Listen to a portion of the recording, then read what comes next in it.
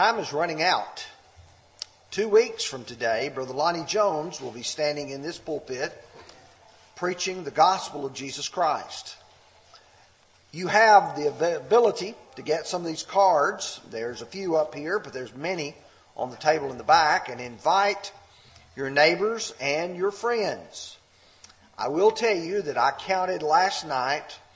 There are 7 congregations that will be having meetings that same week or time. Brother Bill Boyd says the way that you say is we have a team effort going on. It's not we're in competition with one another. We're all working together on the same team. And we need to do our part. We need to reach those that we know. That means you don't invite just those brethren in the other congregations that you know. It means you invite those who really need to hear the gospel of Jesus Christ. So I encourage you, start now inviting. Time is running out. Now, if you'll take your Bibles, let's focus for a few minutes on Colossians chapter 2, beginning with verse 11, and we're going to go through verse 23. And we're going to think about the idea of don't go back. Let me begin, first of all, with an introduction by asking you, has anyone ever attempted to try to tempt you to go back to your sinful past? Every one of us have a sinful past. Before you and I became a Christian, we were not a child of God. Before we were obedient to the gospel, we were living in sin.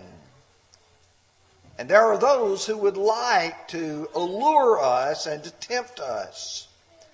To give you a little bit of an idea of how this works, I want to make reference to 2 Peter chapter 2, verses 18 through verse 21. Peter addresses a group of Christians that were being bombarded, if you will. They were being persuaded to go back into sinfulness. He said, for when they speak great swelling words of emptiness, they allure through the lust of the flesh, through lewdness, the ones who have actually escaped from those who live in error. While they them promise them liberty, they themselves are slaves of corruption. For by whom a person is overcome, by him is he also brought into bondage. Before we go on to verses 20 and 21, I want you to observe with me here what Peter is trying to say. These are people who have just escaped. They've gotten away from the worldliness. And he says, don't allow someone to pull you back in. Now, verses 20 and 21. For if, after they have escaped the pollutions of the world, through the knowledge of our Lord and Savior Jesus Christ, and they are again entangled in them and overcome, the latter end is worse for them than the beginning. For it would have been better for them not to have known the way of righteousness than having known it, than to turn from the holy commandment that was delivered to them. What you realize is there are people who are out here trying to pull us back into sin.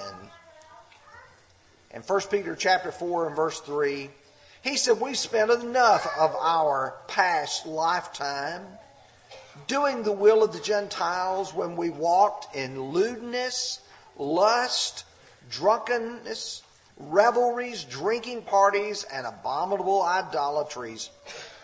When you become a Christian, you leave all of that behind. And there are people trying to pull us back into our former sinful ways. Now, when you go to the book of Colossians, you realize that situation exists. And as you begin to think, you begin to realize that there are different groups pulling. For instance, those who are Jews are trying to pull their friends back into Judaism. We want you to still keep all of these feasts and all these holy days that Moses had set forth in the Old Testament. Likewise, many of those who have been Gentiles were being pulled back into paganism. Those who had once drank heavily in celebration of the god Bacchus, the god of wine. Those who had participated in all of those lewd rituals like the goddess Aphrodite. Those people were saying, come on back and do what we're doing. Be a part of who we are. Well, here's what we're going to do this morning, Lord willing. We want to look at verses 11 through 13 and look at the comparing and contrasting of circumcision and baptism. Paul will make a great point about that. Number two, we want to look at the caution regarding ceremonialism. There were some trying to pull the Jewish people back into this Old Testament system. And Paul's going to say, you don't need to do that. And then finally, he's going to talk about a caution about cultism, which primarily has some pagan backgrounds in it. So let's spend a few minutes now going through this section. Look with me again at verses 11 through 13. Brother Jared read those verses here just a few minutes ago. In him you were circumcised with the circumcision made without hands, by putting off the body of the sins of the flesh by the circumcision of Christ, buried with him in baptism, in which you also were raised with him through faith in the working of God, who raised him from the dead, and you being dead in your trespasses and the uncircumcision of your flesh, he has made alive together with him, having forgiven you all your trespasses, or all your trespasses. Now, what he's going to do, he's going to use a figure which they commonly understood. It didn't matter whether or not you were a Jew or even a Gentile. You understood the relationship of the God of heaven and circumcision. If you were a Jew, you understood it because of what the Old Testament practice involved. You understood that God had made it a sign of the covenant between he and Abraham. If you were a Gentile and you wanted to worship the God of the Bible, the God of heaven, the God the Jews worshipped, then you were generally what was called a God-fearer. The only distinction that would be is that you had not yet been circumcised and offered a sacrifice at the temple and been baptized. Yes, there was baptism under the Old Testament. In fact, when you visit the Bible lands and you go from city to city or site to site, there's a little baptistry there. They called it a mikveh, where there were ceremonial washings. If you go to Genesis chapter 17, verses 10 through 14, because of time, I'm not going to go through all of that, but I do want to make a point to you that when you look at verse 10, he says, "This is my covenant which you shall keep between me and you and your descendants after you. Every male among you shall be circumcised." That meant that every Jewish boy from the 8th day was going to be circumcised. In verse 14, he goes on to point out that if you do not do this, he said, you will be cut off from the people because you've broken my covenant. But when you go to the Old Testament, you realize it is also not only a literal thing that they did, but it represented a figurative cutting off of sin. Deuteronomy chapter 10, verse 16. "Therefore circumcise the foreskin of your heart and be stiff-necked no longer." Chapter 30, verse 6. "And the Lord your God will circumcise your heart and the heart of your descendants to love the Lord your God with all your heart and with all your soul, that you may live." And even when you come to the New Testament, Paul will make reference to that in chapter 2 and verses 28 and 29 of Romans. "For he is not a Jew who is one outwardly, and nor is circumcision that which is outward in the flesh, but he is a Jew who is one inwardly. And circumcision is that of the heart and in the spirit, not in the letter, whose praise is not from men but from God." He's trying to say the distinction was not just that physical act, but it was a spiritual one as well. Now, when Paul is going to compare that, and now he's going to contrast as well how baptism fits in that for those who are Christians.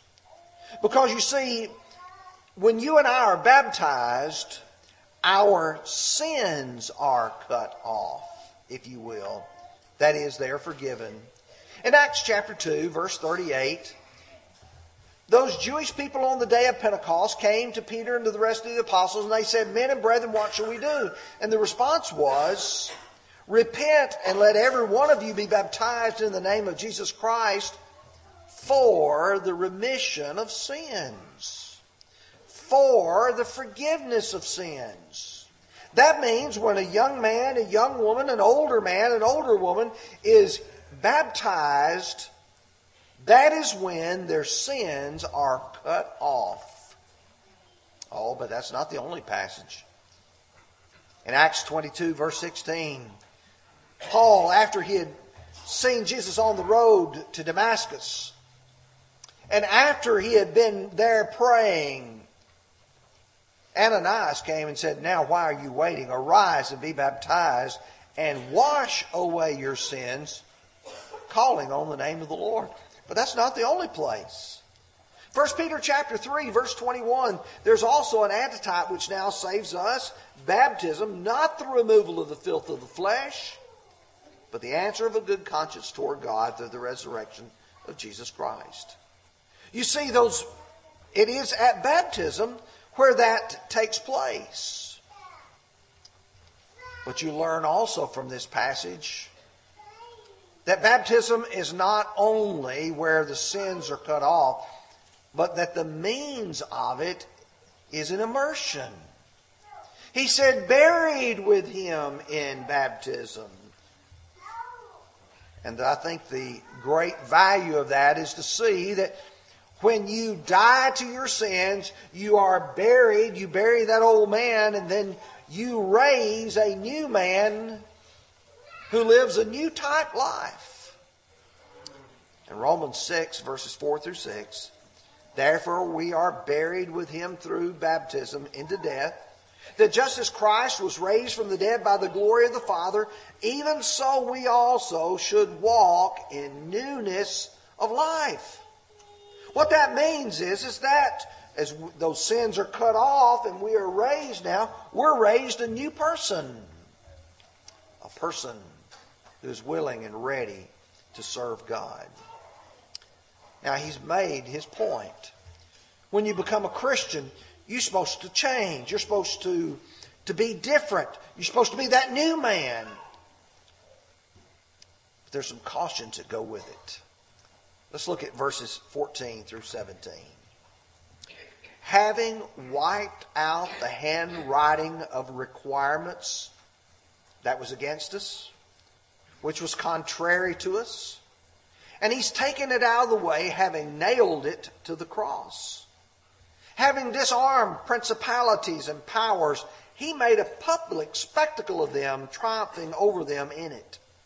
So let no one judge you in food or in drink or regarding of a festival or new moon or Sabbaths, which are a shadow of the things to come, but the substance is of Christ. Now, having used an Old Testament figure, that of circumcision, now Paul is going to warn about that law and going back to it. In fact, it doesn't take a person real long studying through Scripture to realize that those who were Jews were constantly being drawn back into Judaism. All you have to do is read the book of Galatians to see the strong pull of what we sometimes refer to as the Judaizing teachers. That is simply people trying to pull them back to live under that Old Testament. But Paul's going to use some unmistakable terms here. Things that are so clear you can't miss what he's trying to say. He said he wiped out the handwriting of requirements. What was the handwriting of requirements? It involved those Old Testament laws that made you and I a sinner. All you have to do is read Romans 4, verse 15, where there's no law, there's no transgression. Read chapter 7, particularly verses 7 through 14 of Romans, and you come away with the understanding that sin became exceedingly sinful. Paul would say, through the knowledge of sin is how I became a sinner. You see, those handwritings are requirements. And someone says, well, I'm not sure that I understand. Acts 3 verse 19, he says, repent therefore and be converted that your sins may be blotted out. There was a distinction between that Old Testament law and the one that was the New Testament. The Old Testament law had no means of blotting out your sins. It could show you were a sinner, but it couldn't save you. You have to come to the New Testament, to the sacrifice of Christ. He said He's taken it out of the way. That Old Testament, you and I read, was taken away in Christ. 2 Corinthians chapter 3, the whole chapter focuses on not that Old Testament law, which was written and engraved on stones, but that which was engraved on our hearts. It doesn't take a person long studying Hebrews chapter 10 to realize that it was not possible that the blood of bulls and goats could take away sin. And so, as the writer of Hebrews says, He takes away the first that He may establish the second. When did He do that? When He nailed it to the cross. You see, up until the cross, everyone lived under that Old Testament law who was a Jew. But when Christ came and He brought a new covenant and He died on the cross, that Old Testament was nailed to it. You see, certain ceremonial aspects of the Old Testament were being bound by people. Even those who were claiming to be Christians were saying, we've got to keep some of them. Listen to a couple of passages. Leviticus chapter 11 and verse 2. Speak to the children of Israel, saying, these are the animals which you may eat among the animals that are upon the earth. And then Moses enumerates those animals which could be eaten. Chapter 23, verse 2. Speak to the children of Israel and say to them, the feast of the Lord, which you shall proclaim to be holy convocations, these are my feasts. And then he begins to enumerate the feasts which each of the children of Israel were to keep. Dietary laws, feast and holy days. These were characteristics of those Old Testament passages. But he says these are but a shadow and the substances of Christ. There's a wonderful study, if a person wants to take time to do it, to look at the Old Testament as simply being a shadow cast from the events of the New Testament. Or you could spend a lot of time looking at things like, for instance, the church being the temple of God and that Old Testament temple. Or you can look at things such as Christ being the deliverer, and you can look at Moses being a deliverer and Joshua being the deliverer. Hebrews chapter 10 verse 1 says, for the law having a shadow of the good things to come, not the very images of the things, can never with these same sacrifices which they offer continually year by year make perfect those who approach, or make those who approach perfect. You can participate in them year after year after year, and you're never going to reach perfection. Chapter 8 and verse 5, who serve a copy and a shadow of the heavenly things. As Moses was divinely instructed when he was about to make the tabernacle, for he said, see that you make all things according to the pattern that was shown you on the mountain. Moses, this is a copy, if you will, of the originals. And so, after he's used this illustration about circumcision and baptism, he says, but don't let yourself be drawn back into this ceremonial way. In Galatians 4, verses 9 through 11, But after you have known God, or rather been known by God, how is it that you turn again to the weak and beggarly elements to which you desire again to be in bondage? You observe days and months and seasons and years. I'm afraid for you, lest I've labored for you in vain. If you go back to that Old Testament and you find your meaning there, then what will Christ mean to you? So there's the warning. Now let's take the third aspect of this, the caution of cultism. We'll look at verses 18 and 19 first, and then we'll take verses 21 through 23 in a moment.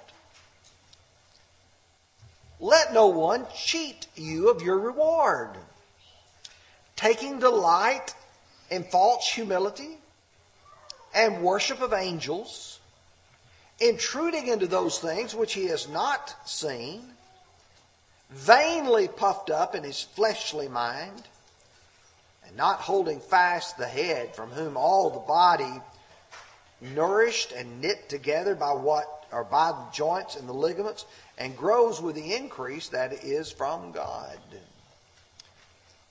want you to key on that word cheat here. What's at stake is your reward, and somebody can cheat you out of it. You see, once you become a child of God, you have the promise of God. That is eternal life. What if somebody comes to you and talks you out of that?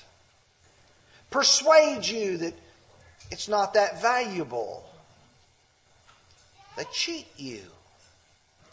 And that's a thought that he has in mind here of a person becoming a child of God and then either being drawn back into Judaism or maybe even back into paganism and be cheated by that.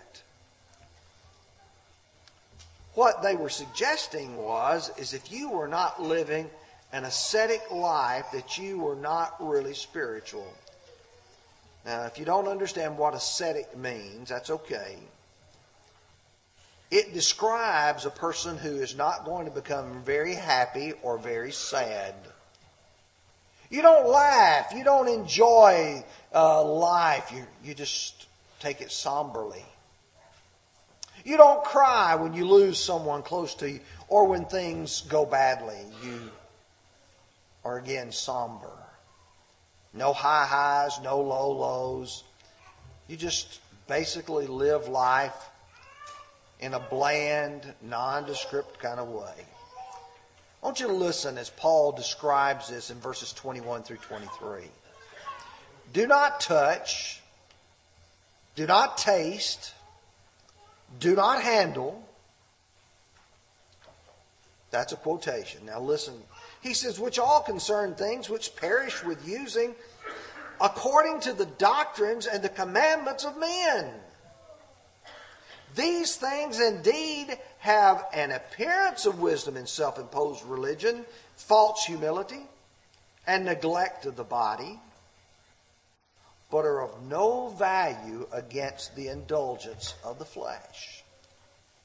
Don't touch it. Don't taste it. Don't handle it.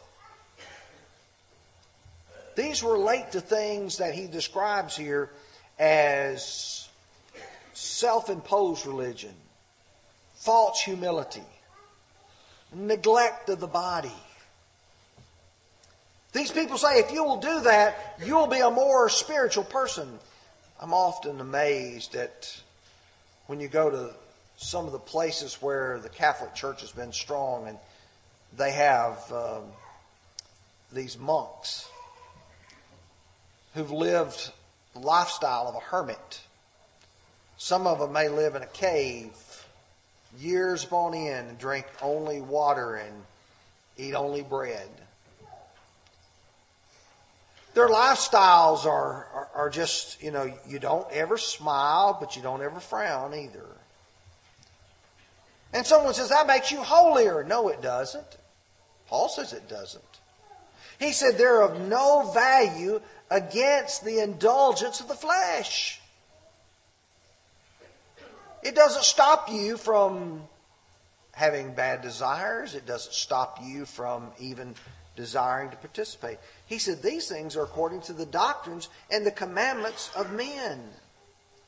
If I want to compare it, if you will, to the Jews, do you remember their idea of this false sense of piety?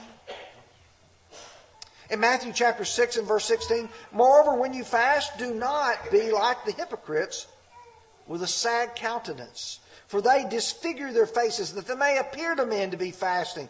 Assuredly, I say to you, they receive their reward. Some of them felt like, if I dress up in clothes that makes me look spiritual, and if when I am participating in some kind of activity, I make myself look worse, that somehow that makes me more spiritual. And he says it doesn't.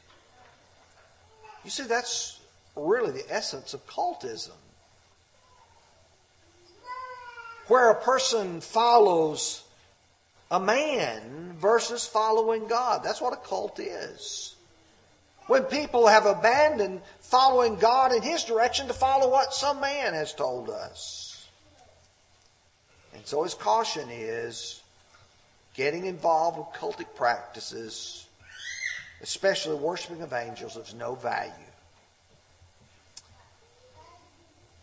The only way not to drift back into this former life is to hold fast to the head. I want to go back to verse 19 again. Not holding fast the head. You know, the head of the church is Christ. The head that he's talking about is our Lord. Chapter 1, verse 27, which is in you, Christ, the hope of glory. He says, from whom the whole body, you have the head, it's nourishing and knit together by the joints and ligaments, grows with the increase that is from God. You want to hold on. You want to not go back. Keep your eyes focused on Jesus. Keep doing what He tells you to do, living like He tells you, because when you became a Christian, you expressed your faith in Jesus Christ, you repented of your sins, you confessed that faith, and then you were baptized for the remission of your sins. We are raised to walk a new life in Christ. And so this morning we ask the question, where are you? Are you in Christ? Are you a Christian? Have you been baptized as the Lord is described here? In Colossians 1 and verse 13, he says He's translated us from this kingdom of darkness into the kingdom of His dear Son. Have you done that? If you've not, then we want to encourage you to be obedient this morning. Are you a child of God who is walking with the Lord? Or have you pulled back into the world and all that it offers to you? Then you need to come back to the Lord. We're going to sing the song, though your sins be as scarlet, they shall be as white as snow. If you need to respond, please come together as we stand and sing.